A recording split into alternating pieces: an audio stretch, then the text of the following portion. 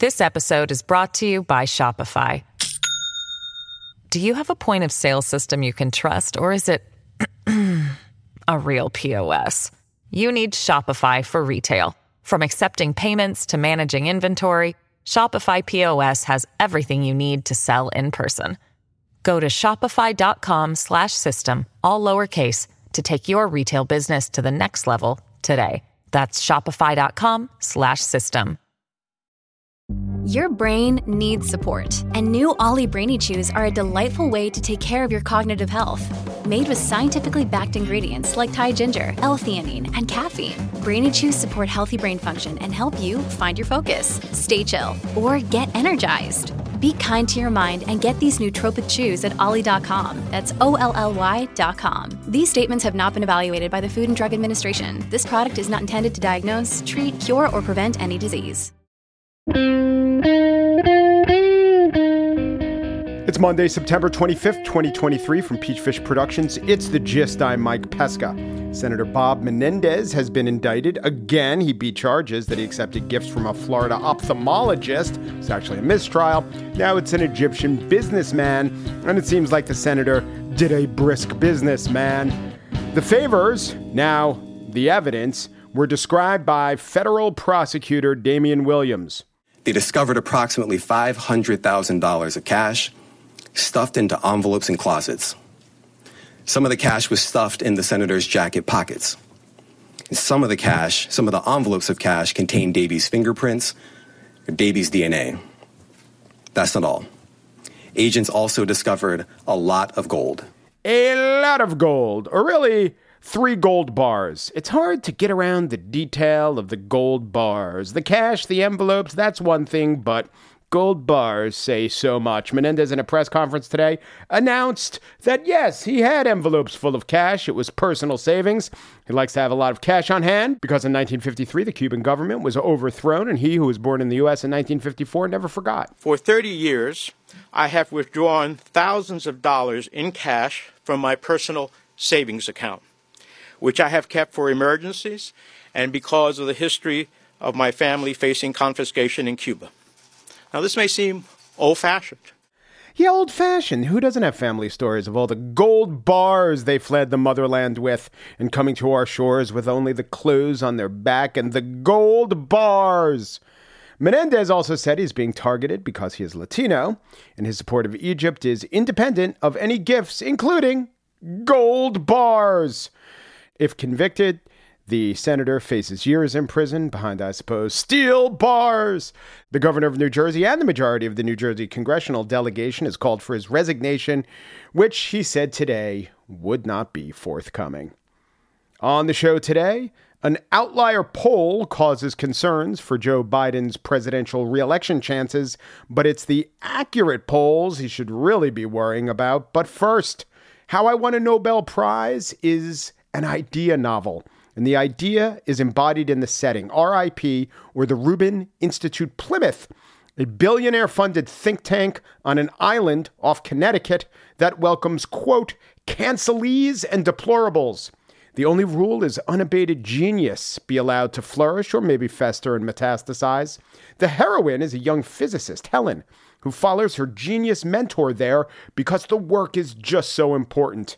In the end, at least someone wins a Nobel Prize. That is the promise of the novel's title. But is it for physics, literature, social commentary? I won't reveal, but I will talk to author Julius Taranto up next.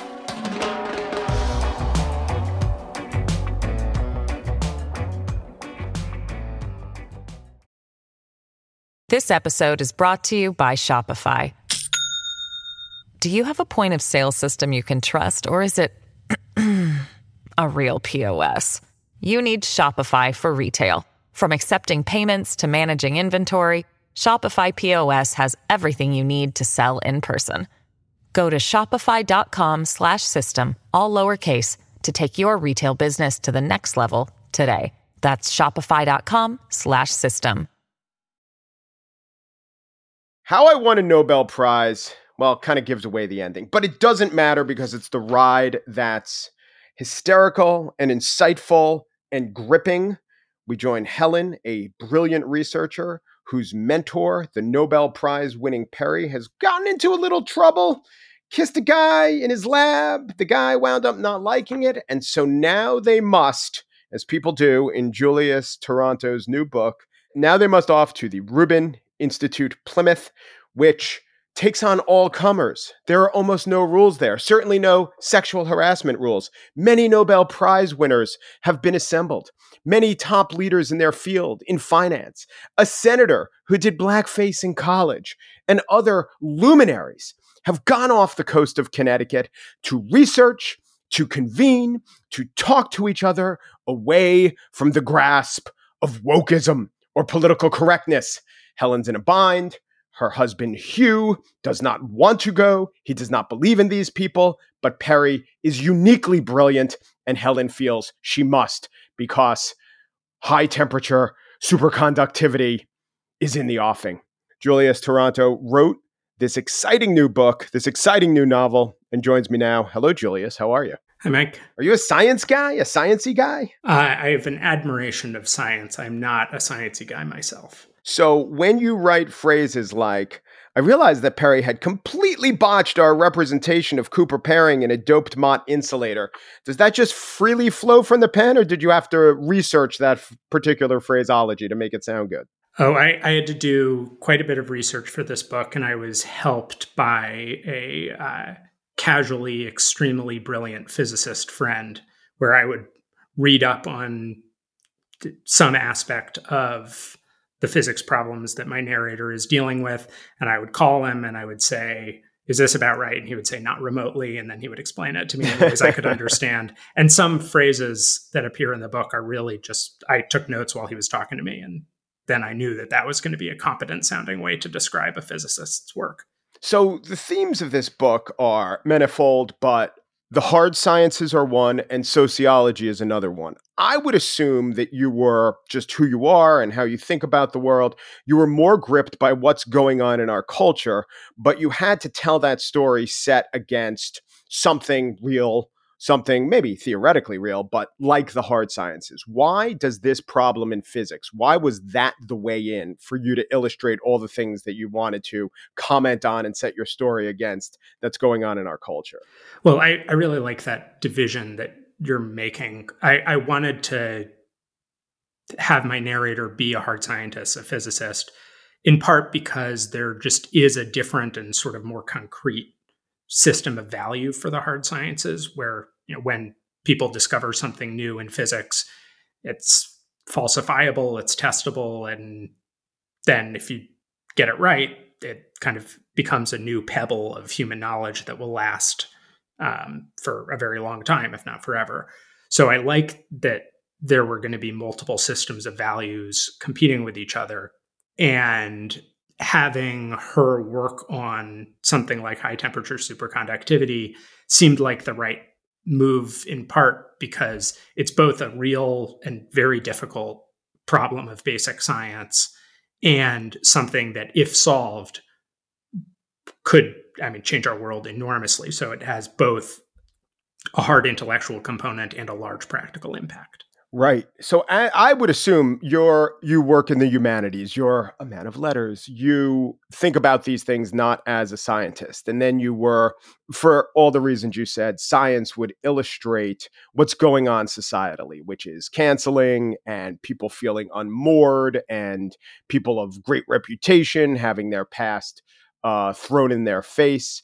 Was there something about the science of it? And it becomes clear that this is something grappled with by the characters in your book. But did you know going in, if I have this all playing out in the consciousness of someone who's doing hard science, I can somewhat take a step removed from these other considerations. I mean, she talks about this, but my question is going in where you're like, the great thing about having the stakes be, do we invent superconductivity, is you have the ability to say, can't we just all forget about the sins of the past because we're talking about the future? Whereas if your main character was, I don't know, a historian of the 19th century, that would be a much different conversation for that person to have. That's exactly right. I wanted the narrator, and actually I think the only way to come at this story through a novel and come at these issues through a novel, or at least one that I could write, was to have the narrator be someone who is not sort of on the battlefield already, or doesn't think she's on the battlefield in the culture wars. That allows her to be sort of a canary in the mine and to hear, wildly different perspectives coming from people on different sides of her. And it would be a very different type of book if someone was going to this island who already has kind of their politics as a major animating force in their own life. Mm-hmm. So tell me how you conceived of the island of RIP and what rules. I mean, you invent a billionaire who funds it, but he's going to set the island up according to certain rules. How did you decide what were the rules for the island that would work best for your novel? Either be most realistic or create the most tension that you were after.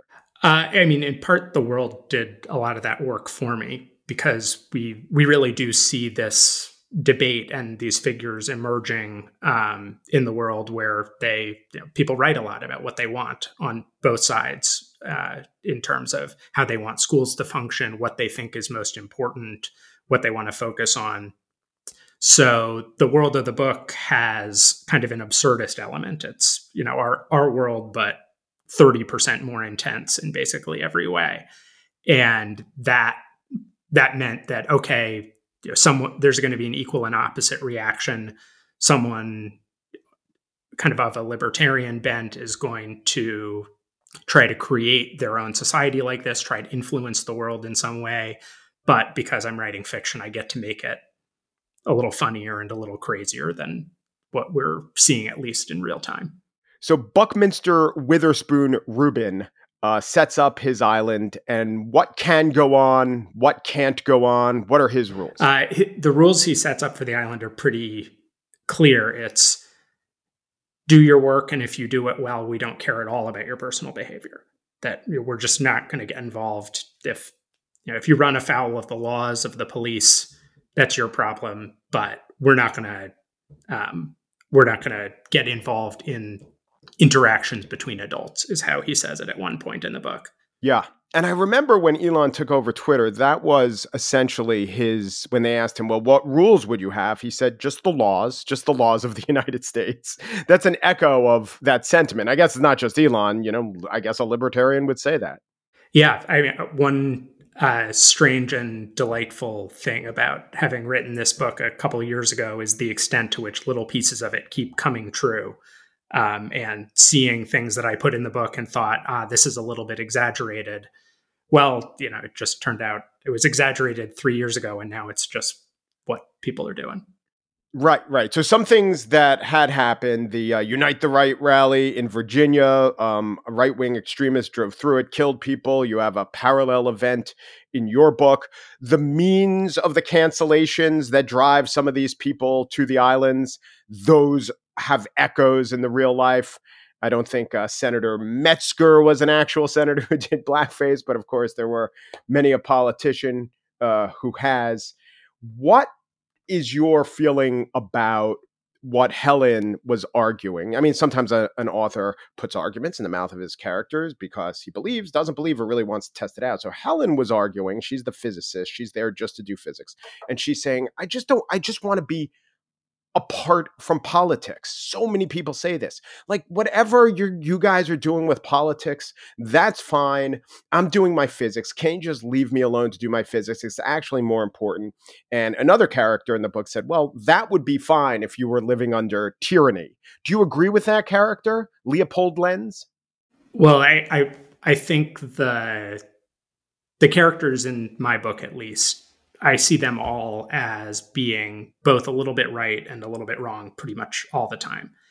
And people take their arguments too far. They take their preferences too far. I really identify with kind of both sides of that moment where, as a writer, as a novelist, sometimes all you want is a little peace and quiet to work on your own little stories that are much, much less important than the work that Helen is doing in the book. But still, it's important to you as the novelist. And at the same time, you cannot help living in the world. You cannot help kind of needing to participate in your society and try to be a responsible citizen. And that's sort of the Leopold Lenz side of the argument of like, sorry, it's not, you don't get to close yourself off. You're responsible to other people and you're helping to build the society you're living in. Right. That's one part of his argument, but he literally talks about tyranny at a point. Yeah. I think the certain political conditions do make it, could just make it futile to be politically engaged. Right. So he's saying, okay, you don't want politics? I'll tell you who doesn't have politics. People who are oppressed, people who live in autocracies. But then again, we had a normal kind of politics in our democratic nation. It wasn't perfectly democratic and it wasn't perfectly normal, but you wouldn't have written this book in the 1950s through 2010s, I don't think. It hadn't come to a head where this sort of island would make sense to readers. I think the types of political crises that we are going through now, it's like all history. It does and it doesn't have historical precedents. We've gone through harder problems as a country than the ones we're going through now. We had a civil war, right? Yeah. One half of the country really, was at war with the other half. So the historical context, I think, is a little, it's very specific to the time we're living in now in terms of the particulars, but scandal and division and deep disputes of values between different parts of the country and different constituencies, that's as old as the nation. The Scarlet Letter is, in a certain sense, a novel about scandal and someone who strays from the sexual mores of her society. So in a certain way, this is a very old story. Right. So one character we haven't talked about is Hugh, who is Helen's husband, and he was dragged along to this island. And it seems to me he had a lot of choices. He's opposed to the entire project, and he thinks these people are disgusting. The Hugh character could have been the kind of person who says, there's no such, you're just exaggerating wokeism. There's no such thing as wokeism. Or I just interviewed a guy who wrote a book called Cancel Culture is Good. He could have been one of these people. But in fact, he was a person who himself was racked with neuroses saying, did I do something wrong? Have I ever done something wrong? Will one day the things I thought were right be wrong? He was unmoored, in general. Tell me about when you were thinking about the Hugh character, what were your considerations in terms of the kind of person he'd be, his mindset and his actions? I wanted him to be three-dimensional in the sense of inhabiting a version of his political perspective that involves some stuff that I hope will not be so familiar to readers of the newspaper and Twitter, and getting to some of these human elements of living in a society that's changing, worrying about whether your own ethics are right, whether the way you've seen the world is right, and engaging seriously with that. I think it would have been pretty easy to write sort of a hack version of that character of someone who just says what you can read online a lot of the time and goes no further. But he has a number of important moments, one of which is that scene that you're referring to where he talks about how unmoored he's feeling. And at that point, he's sort of in the process of becoming more progressive and kind of woker, to use the phrase of the day. And that's in the past. And then the present of the novel, he's done with his conversion. He has really bought into a pretty progressive social vision, and it's getting more progressive all the time. But he still has these moments of kind of winning arguments with Helen, who's pushing back and just wants to be left alone and doesn't want to deal with the sense of social duty that he's always trying to impose on her. I know participants in the debate and in the book talk about the culture war, and they have different points of view. Some say it really is a culture war. The Proud Boys, the Oath Keepers, they know it's a war. We on the other side have to think of it as a war. Whereas other people who certainly hate the Proud Boys and the Oath Keepers say that's basically a conceit and let's not buy into their narrative. What do you, Julius Taranto, think? I think I'll dodge the question, but I hope for an interesting reason.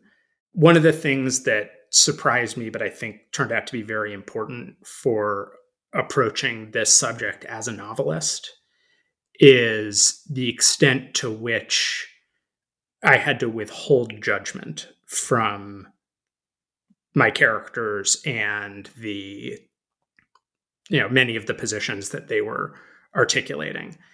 And I think that's because novels turn out not to be great tools for kind of making or winning an argument. They're much better at getting at the truths that unite us. And one of the truths that I will commit to is that I think basically none of us at any position in the culture is really immune to being made fun of. And at the same time, all of us at any position in the culture have a humanity that really deserves to be acknowledged. So the kind of whether I'm going to endorse one argument in the book or another, I think part of the reason that they're in the mouths of characters is that I don't have a lot of certainty about it. Did you change your mind as you were writing the book? I think I learned things. As I inhabited different points of view, I hope that I actually got a little bit deeper in some of those points of view than I would have if I hadn't tried to write it. And I hope I'll give some of that to readers. At one point, you write, you learn after a while not to overcommit to each new insight. You do not immediately change the entire structure of your model. Do you think we've been doing that too much as a society? We get an idea and man, do we commit to that idea. That's the central problem of progress, I think, that you have these countervailing forces of someone gets a new idea and thinks it's really good and you can go too far. And other times there's a really good idea that it takes the world forever to get to. And in our history, we've seen a fair amount of both. How I won a Nobel Prize. I won't give away the ending. Okay, I will. She wins a Nobel Prize. Julius Taranto is the author. It's a great new novel that's getting a lot of attention from me just now, and you, I hope. Julius, thank you so much. Thanks so much, Mike.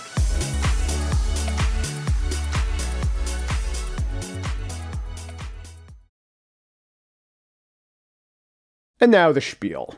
An ABC News poll showing Donald Trump beating Joe Biden by 10 points in a hypothetical matchup that isn't that hypothetical caused quite a kerfuffle.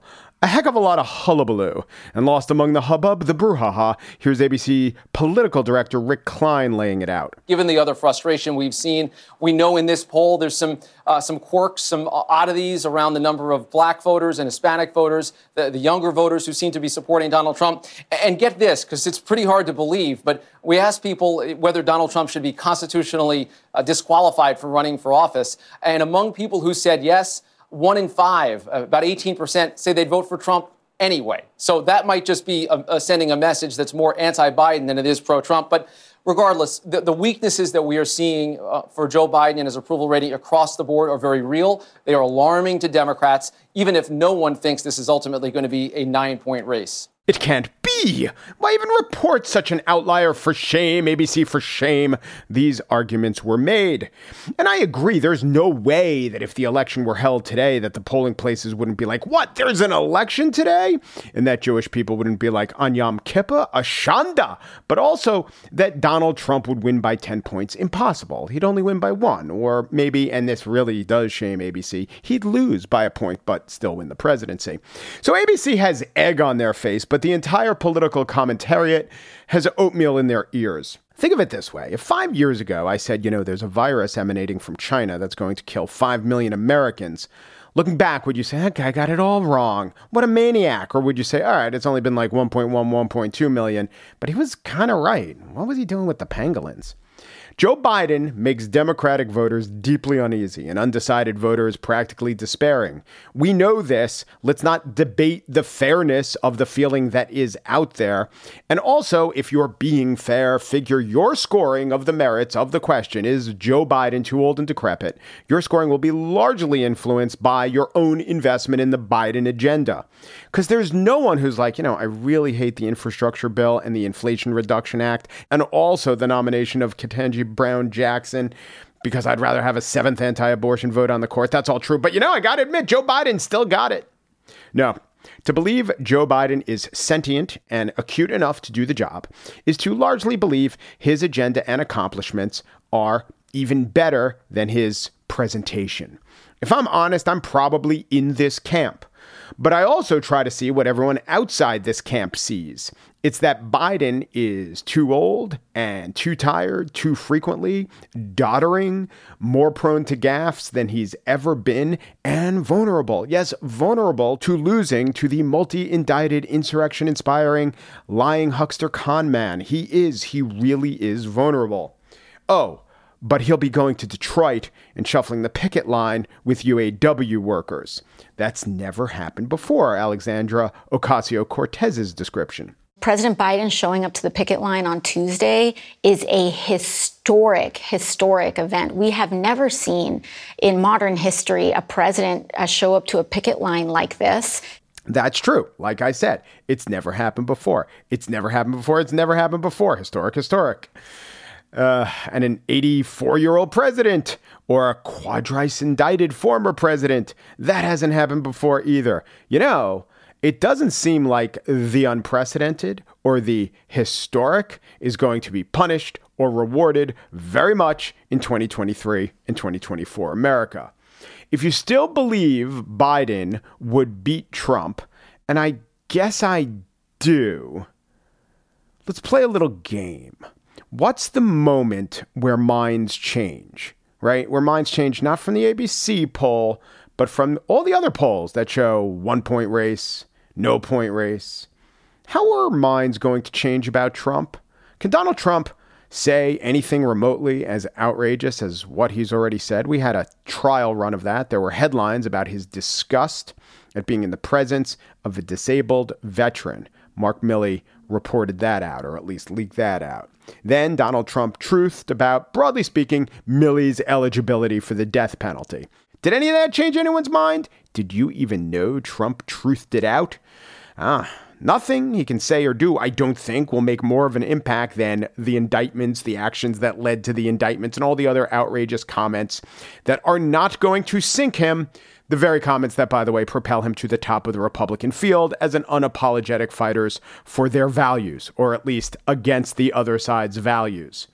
Can a Republican opponent trip up Trump in the debate? That's the theme that Chris Christie and other Republicans who will be debating Wednesday have been hitting on Meet the Press. Christie tried to goad Trump via descriptions that I don't even think Trump would object to. It is unfortunate and selfish that Donald Trump's not going to be there. So if another Republican is going to say something or do something that stops Trump, if that's your hope, I think it's a small hope.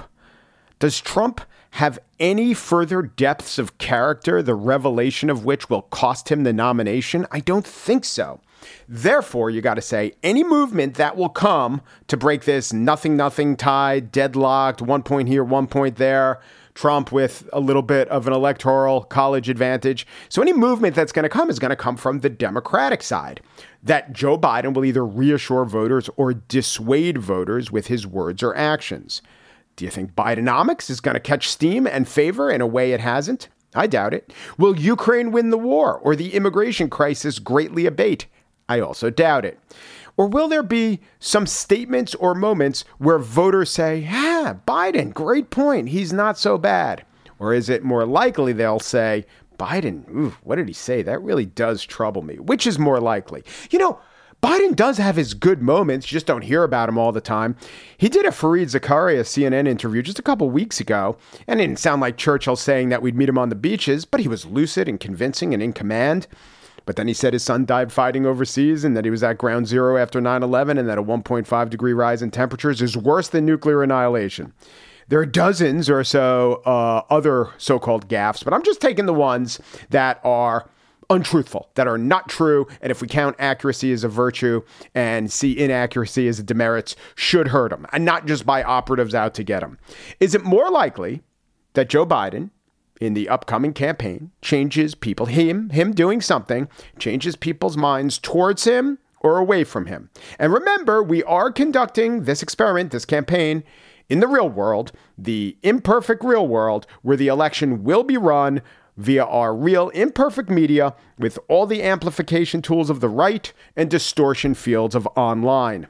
Look, last time around, Joe Biden actually did exceed expectations. Let us not forget that. He had a great convention speech. He out-debated Trump. If you want to call being relatively normal as Trump tried to bull rush the proceedings, out-debated him. But remember this one? Vote now. Make sure you, in fact, let people know you're a senator.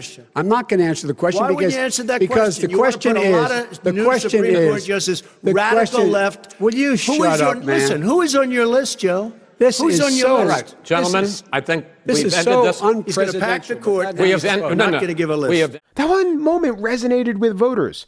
Will he have another one of those? Has 4 years of governing left Biden in better stead to come across as on top of things and relatable? Or has the strain and time itself made it more likely he'll disappoint? Anyway, that is what I'm worried about. That's what Democrats who are polled are worried about. That's what political insiders, if you talk to any of them off the record, they're all worried about it, unless they want Biden to lose. And that's what the official Democratic Party establishment says is not a worry or not worth the cost of addressing. They've obviously made the calculation that something will happen to assuage voters' worries about Joe Biden, more than it will exacerbate people who are already worried. Or maybe they think that the first part of my thought experiment was wrong. They think that Donald Trump really can do or say something that will turn more people off in the 1 year and 1 month until early voting begins in many states. I understand to some extent, no. Donald Trump's still Donald Trump. He's still going to be repulsive to more Americans than not on Election Day. In the midterms, regular voters turned away almost all election deniers, and Donald Trump's the leader of the 2020 election was stolen faction. He's it. Voters favor legal abortions. The Democrats have a big advantage there. But the theory has not been tested in a presidential race. It's not been tested for this presidential race. And it seems something bordering on political malpractice to go to war with such a tenuous plan. So no, ABC, you're out of bounds. You got your sampling wrong. Maybe you should have spiked that outlier poll. But we live in a bit of an outlier time, in something of an outlier society. And even though in 2020 we voted out the liar, it doesn't mean we'll do so this time.